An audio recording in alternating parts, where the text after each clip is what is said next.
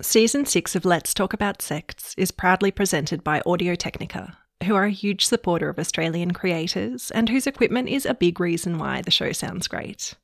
Each episode this season, we're giving away a pair of ATH SQ1TW wireless earbuds to a listener. Head to www.ltaspod.com/win to enter.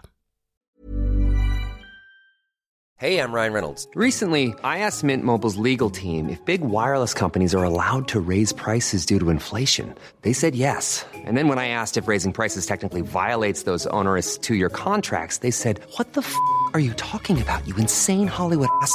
So to recap, we're cutting the price of Mint Unlimited from $30 a month to just $15 a month. Give it a try at mintmobile.com/switch. $45 up front for 3 months plus taxes and fees. Promo rate for new customers for limited time. Unlimited more than 40 gigabytes per month. Slows full terms at mintmobile.com.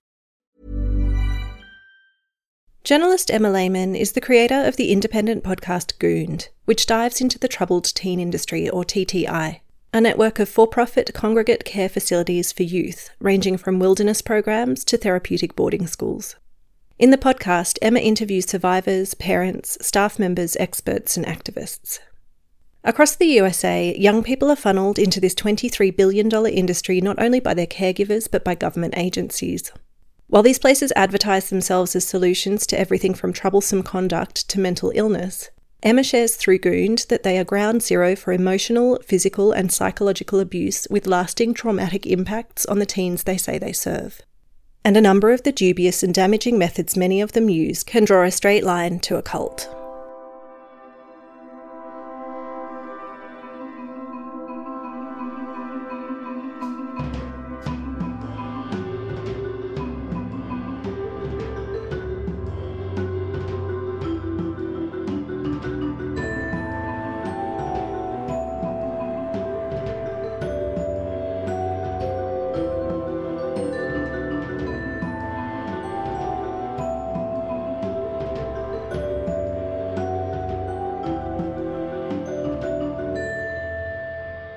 Welcome to Let's Talk About Sects, a podcast about cults around the world. I'm your host, Sarah Steele.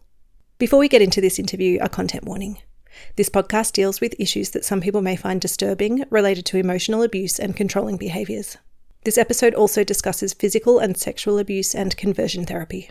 Please use your discretion as to whether this will be suitable for you and those around you who may be listening too.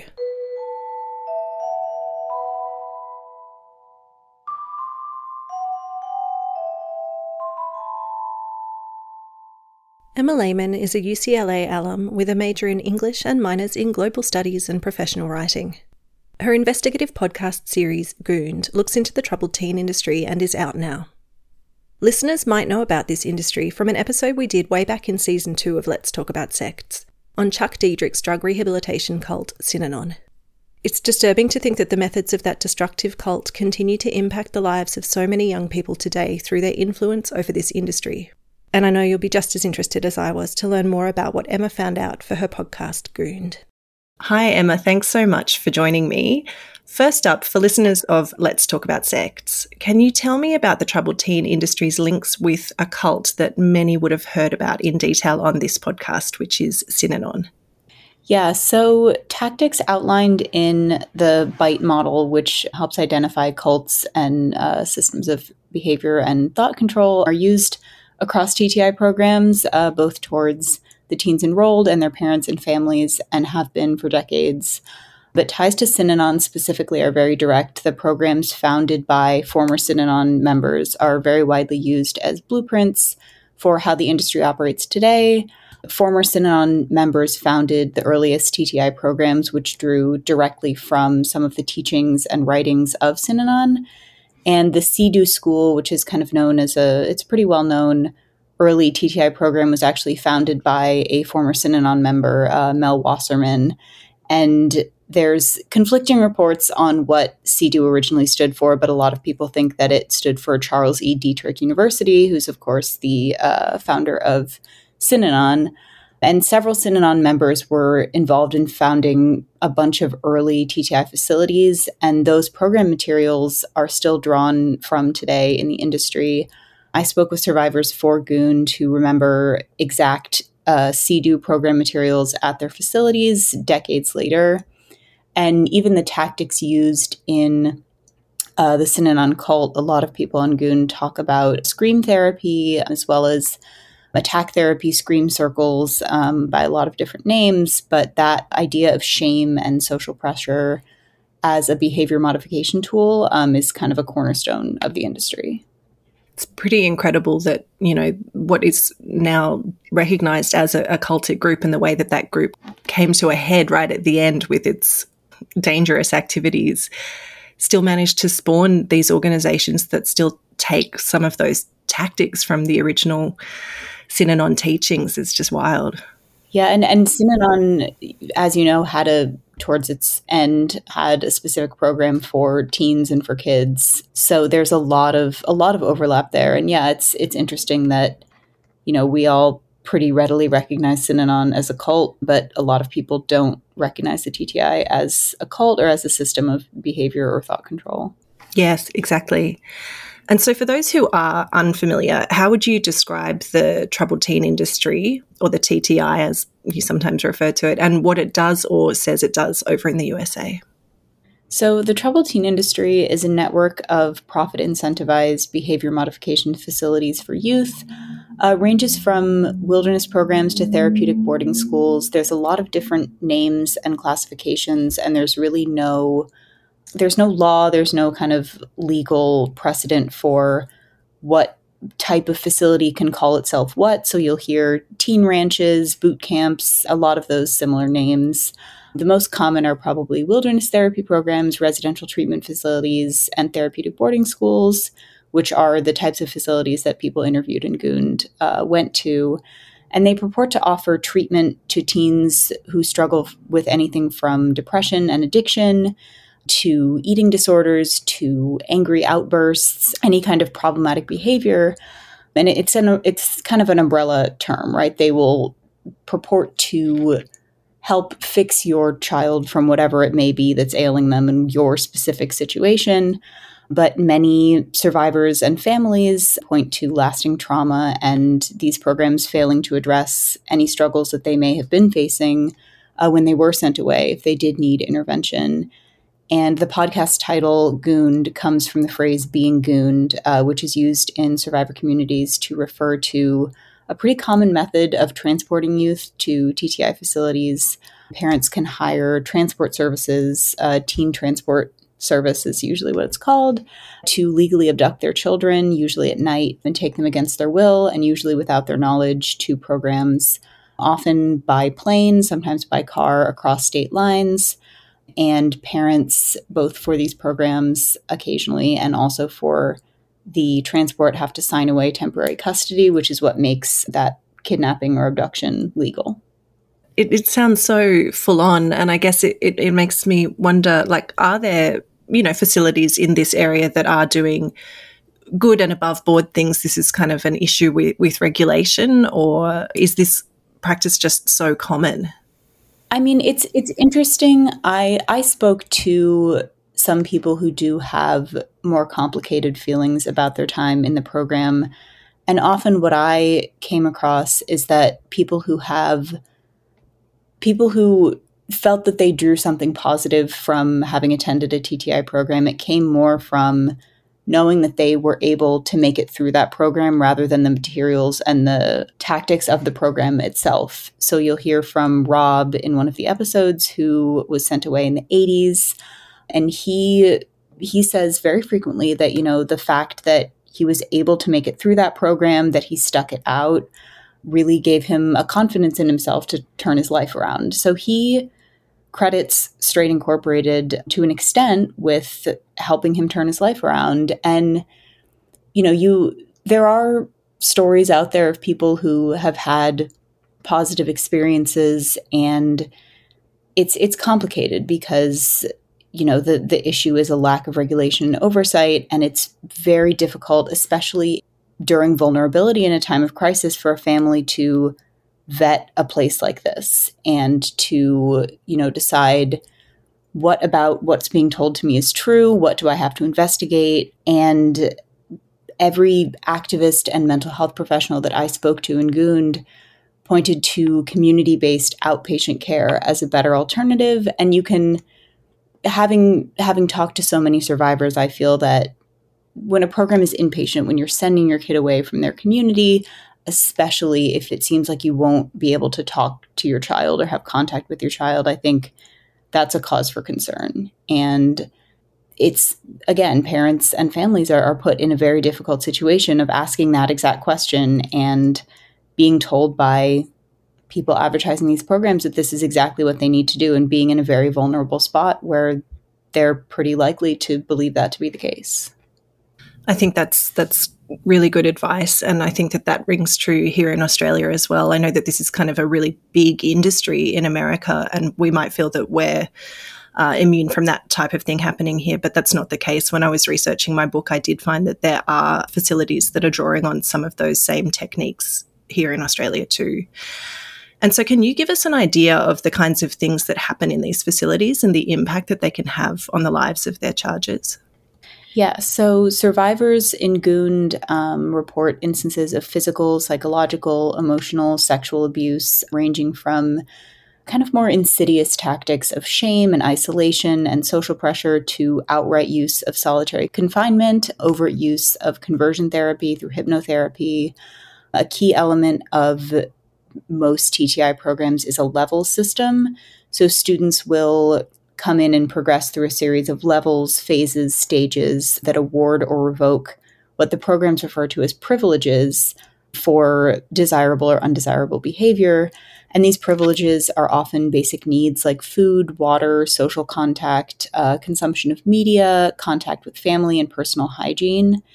And TTI facilities engaging in behavioral modification through negative reinforcement becomes especially dangerous in the wilderness setting when adolescents are hiking for hours or performing manual labor and being awarded or revoked food, water, medical care, blankets, bathroom access based on subjective assessments of their behavior. And those are the programs where you will most frequently hear cases of severe physical harm or even death as a result of a lack of resources or this type of revoking what they call privileges in such a harsh environment. And a lot of queer survivors recall conversion therapy and homophobia and transphobia more generally, and behavior modification tactics used to either overtly or covertly turn them straight or turn them cisgender. Incredibly shocking. And the idea of treating basic human needs as a privilege is just, it's hard to get your head around how anyone could think that that's potentially a good idea.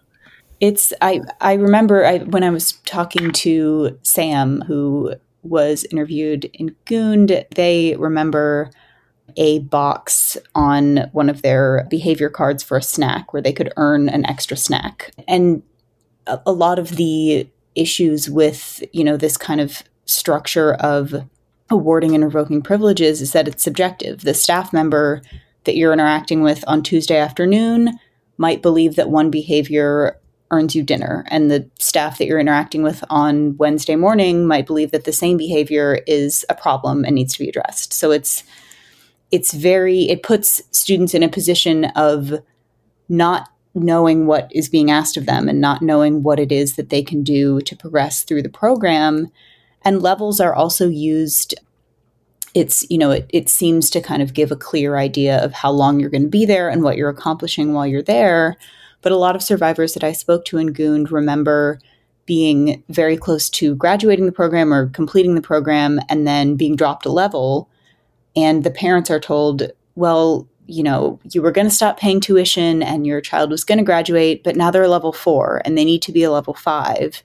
And using what seems to be sort of a tool to show parents and families that there's a clear progression through this program, flipping that on its head and using it to get more tuition money out of parents and to keep children there for longer. So it's weaponizing this sort of trajectory or map to modify behavior and to get more money out of the families that have enrolled their children.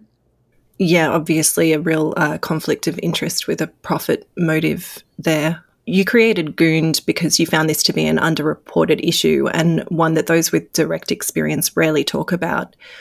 Why do you think this industry doesn't get the coverage that it should have, considering the shocking things going on? So when I began reporting for Gund, I was really startled to find that people that I was close to, people in my own life, had connections to the TTI, whether they had been sent away as teens, knew people who worked there, knew other people who had been sent away, and had never spoken about it. And these were people that were very close to me that I had hoped, be able to confide in me about something like that. And finding those connections to the industry really showed kind of the shame and stigmatization that comes with having been sent away. People don't tell their closest friends, and many don't tell people for years or decades. And I think that there's a cultural stigma against mental illness, mental health care, and those kinds of struggles already. And when you add to that the fact that survivors are young, when they're in these programs, often when they get out, they're still very young.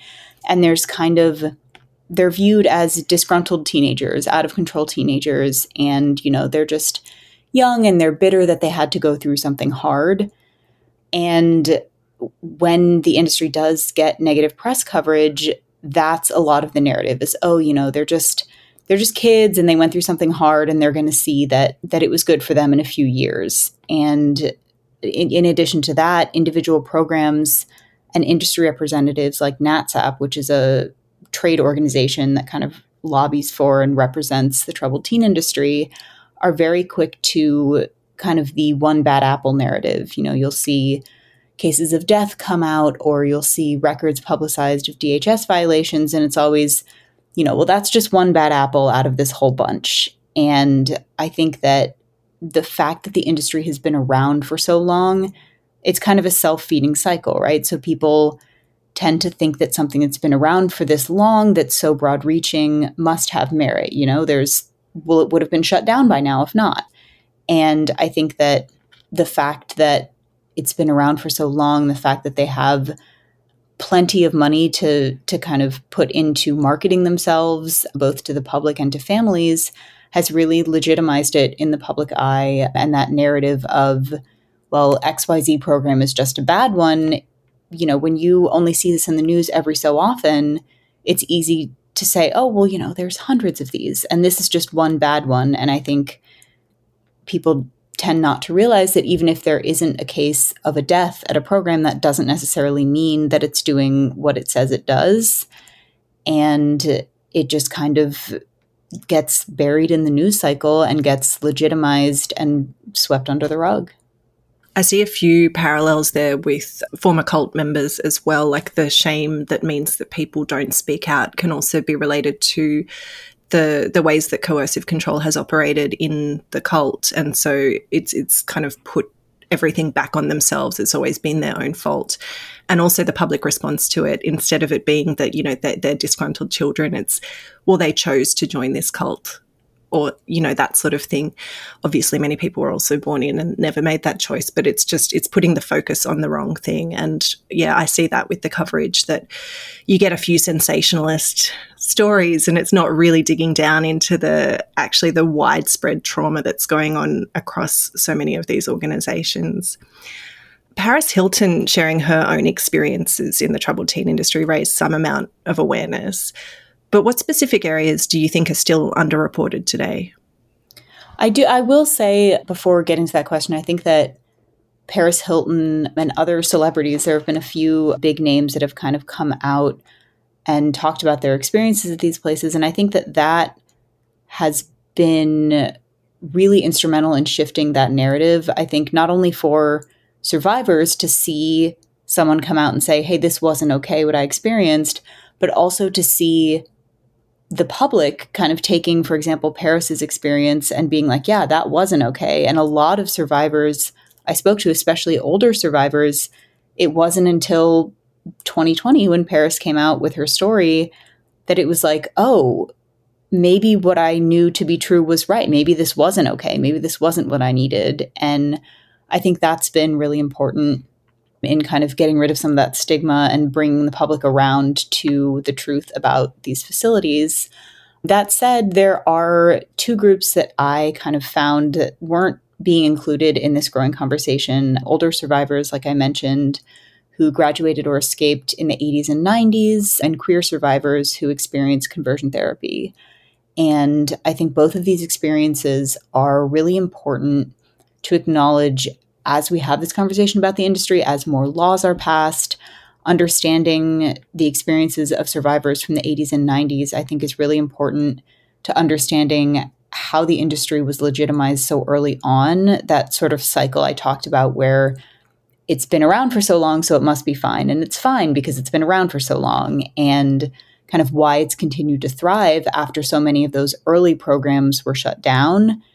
And, Rob, who went to Straight Incorporated, I think that most people, if you were to look at Straight Incorporated on paper, hear those experiences, it's like, oh yeah, that's not okay. But that happened in the 80s. But then I think following that through, from Synanon to CEDU to Straight up until today, hearing from those survivors from the past can really help us see how direct of a tie that has to what's going on today. And for queer survivors, I was very surprised to find how ubiquitous conversion therapy specifically, and also just homophobia and transphobia, was in the industry. There's no data really taken on the demographics of what kids are sent away, but anecdotally, many of the people that I interviewed for Goond were queer. And I think, that comes from queer people are at a higher risk for mental illness due to shame, stigmatization, being disowned by their families, social pressure, all of this. And because of that, there's an overlap there with teens who are struggling or whose parents think that they're struggling. And then, of course, there are people who are sent away specifically for conversion therapy. And, conversion therapy has been banned in most states in the United States. And when there are places found to practice conversion therapy, like religious institutions or, church camps, it tends to be in the news and it's a big uproar. And I was so startled to find how rampant it is in TTI facilities and not having heard about it. And, survivors, KC, who was interviewed in Goond, remembers hypnotherapy specifically to convince him that he wasn't bisexual. And that kind of thing, the religious undercurrents of the industry, especially in certain states in the United States, plays a big role in that homophobia, that conversion therapy, and just kind of a lot of aspects of these facilities' teachings. And I think that conversion therapy is one of the scariest ways that this influence can be seen. And I think that how blatant the conversion therapy and the homophobia is, when that gets out there, I think that can also help shift the conversation towards understanding that these places may not be as helpful as people think that they are. Sure. And I mean, you've already kind of hinted at a couple of reasons why, but why do you think these organizations are allowed to continue to operate in such a damaging way? I think that a big part of it is, in addition to what I've mentioned, in the United States, there have been, within the past few years, especially since Paris Hilton has come out with her story, there have been a lot of state-level legislation, which already is hard to enforce. These places are very remote, oftentimes, which that initial barrier of you can't physically go and inspect it because it's out in the boonies. And, a lack of reporting information. Like there's so many issues with oversight, even at the state level. And then you add to that in the United States, there's sort of two elements of government. You have the federal government, which is like the big laws that, govern the whole country, and then the state level laws. So a law that's passed in Oregon, for example, about regulating teen transport services, well, that's great if you're being transported to or from Oregon, but anywhere else that doesn't apply. Even in Oregon, it's very hard to enforce. So SICA, the Stop Institutional Child Abuse Act, I interviewed Caroline Cole on Goond, who has been helping draft that bill and get it through. And that is kind of the first federal level legislation to really address the troubled teen industry. And that bill has to start with a study. It has to start with, I mentioned, a lack of studies on who's sent away and where they're sent away. All of that record keeping and understanding of, from the demographics to how much money are we talking about? Where is this money coming from? Where is it going? All of that should have started decades ago. Now the legislation, before we can even begin to start regulating, we have to start with that. And I think that, because the industry is so decentralized, it's so difficult to enact legislation that is A, enforceable, and B, applies to every single facility. And they've had decades to figure out how to kind of shirk these regulations. And the industry is very good at kind of avoiding not only transparency, but also accountability. You'll see in facilities that are kind of maligned in the press if they have too public of an event happen, neglect or death or abuse, they just reopen under a new name. And they have structured themselves without, getting too into the jargon. They've structured themselves often in a way that allows them to kind of pick up and move the same staff, the same facility to another physical building under a different name, and then, clean slate. And so even the laws that do exist, legislation in the past 3 or 4 years has outpaced the previous 50 years combined easily, which is wonderful. But it is hard to kind of have to begin with that information gathering and that record keeping when you have survivors like, no, this is what I experienced. This needs to stop. So I think it's a very slow process, and it's a process that often also gets kind of tied up in politics and in party politics, individual politics. I think especially when you consider the religious exemption aspect of it, that can get into territory of, becomes a political argument. And it's frustrating, and I think it is heartening to see, again, since 2020, so many state level bills, at least, and to see this federal bill being pushed by names like Paris Hilton, who legitimize it a lot more. Some of those are really familiar issues to me as well. Often when you try and talk about any legislating around cults and how they operate, it gets tied up in this religious freedom argument as well. And I think it's just so important to try to untie that link, because although many of these groups are religious or come from a religious background, it's the coercive control that's the issue. It's not the belief system that's the issue, I guess, unless we're talking about homophobia and conversion therapy, which is quite a problem. So what things need to change to improve this situation? I think so.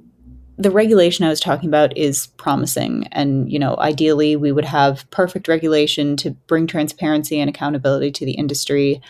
But I really think that the best way to abolish the industry is to begin before the idea of congregate care even enters the question. I think that the troubled teen industry has been around for so long because it fills a need. There's an acute and chronic lack of accessible, affordable, and effective mental health care in the United States, especially at a community level. So when you have families, caseworkers, judges, schools, mental health professionals who are faced with a child who needs help or a child that they believe needs help, they either don't know where to turn, have very few places to turn. And when those resources are non-existent or so difficult to access, and you have someone in your ear telling you that this is what's best for the kid, it's very easy to kind of fall into the trap of that miraculous catch-all solution. And I think it's hard because I think that increasing funding, affordability, accessibility, and public understanding of community-based outpatient support for those struggling with mental illness or even just, struggling with being a teenager, I think that that's what, starting long before you even consider a TTI facility, is the best way to go about it. That said, that's a solution to a lot of things. It's not that no one has ever decided that we should fund mental health care better. And I think that, to the extent that it's something that we can do, I think that, a family's journey into the TTI begins long before they speak with an admissions representative, before the goons arrive at the door. It begins the minute that their child needs support and the minute that they're scared and in that vulnerable position. And I think that kind of fork in the road is where having access to affordable and effective outpatient resources is the best weapon against the TTI. Because if you can find that support for not only your kid, but for your family and for you as a parent, in your community, surrounded by your support system, you're never going to get as far as even investigating a facility. So it's a hard answer because, again, fund mental health care better is the answer to a lot of things. But I really think that, as this legislation works its way very slowly through the courts, I think that the most important thing is to start far before you even consider a TTI facility, getting your teen and your family those community-based outpatient resources that are often really hard to find or financially or geographically inaccessible. Yep, that totally makes sense. So tell me a bit more about Goond itself and what you're looking to achieve with the podcast. Yeah, so since releasing the show, the response from survivors has been so humbling. Having people feel seen and heard by the podcast has been really rewarding. And, my ultimate goal is that Goon can bring the testimony of these survivors, especially those survivors who are queer, those survivors who are older from older programs, give those stories the attention that they deserve, inform the public more broadly.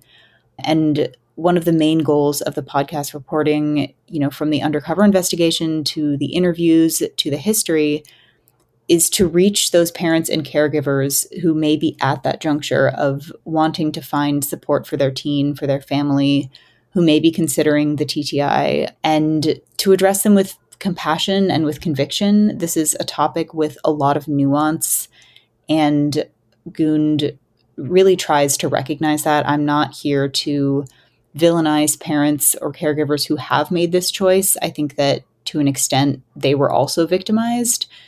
And I hope that Gund can also open up those conversations between survivors and the public, between survivors and their families. I think that's really important, realizing that, healing is possible after these programs. The last episode talks a lot about how people were able to move on. Again, the people that I spoke to, and I make sure to emphasize this, but the fact that I was interviewing them, the fact that they, were sitting in their house with a laptop with a roof over their head, that means that they're the lucky ones. And it very frequently does not end up that way.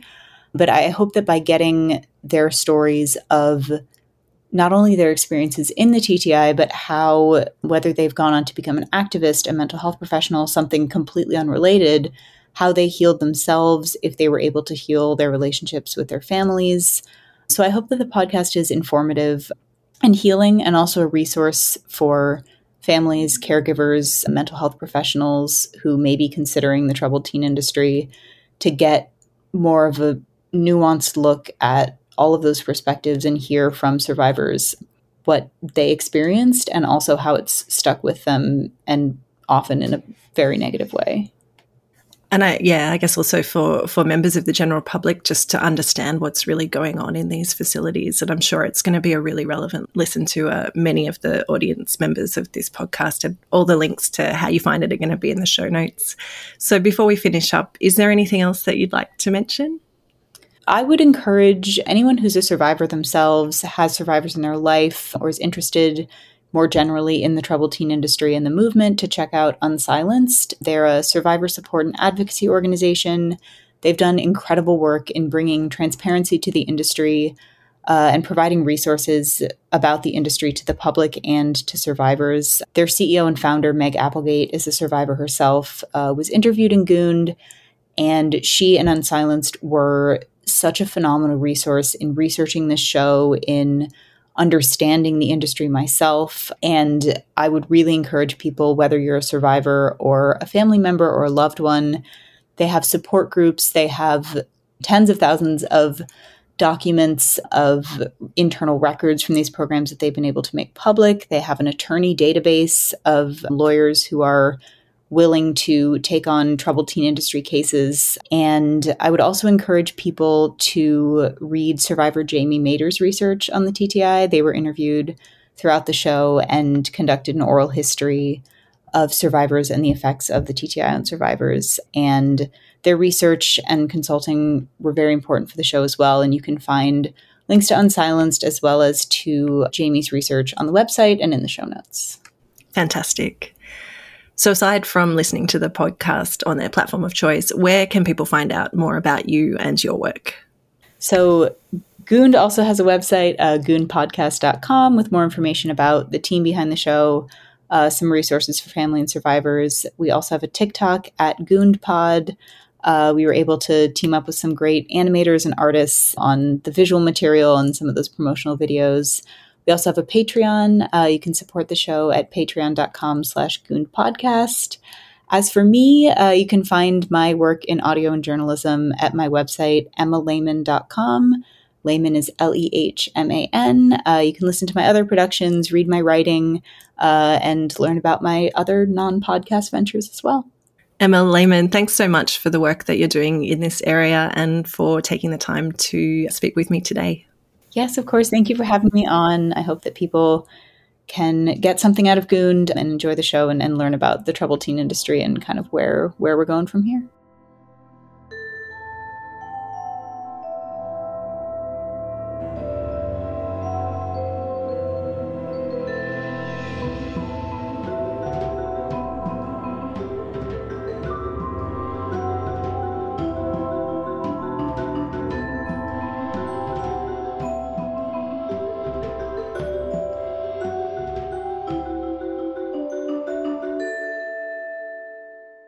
You can access early and ad-free episodes and support the production of this independent podcast via Patreon, patreon.com/LTASpod, or with a one-off donation or merch purchase.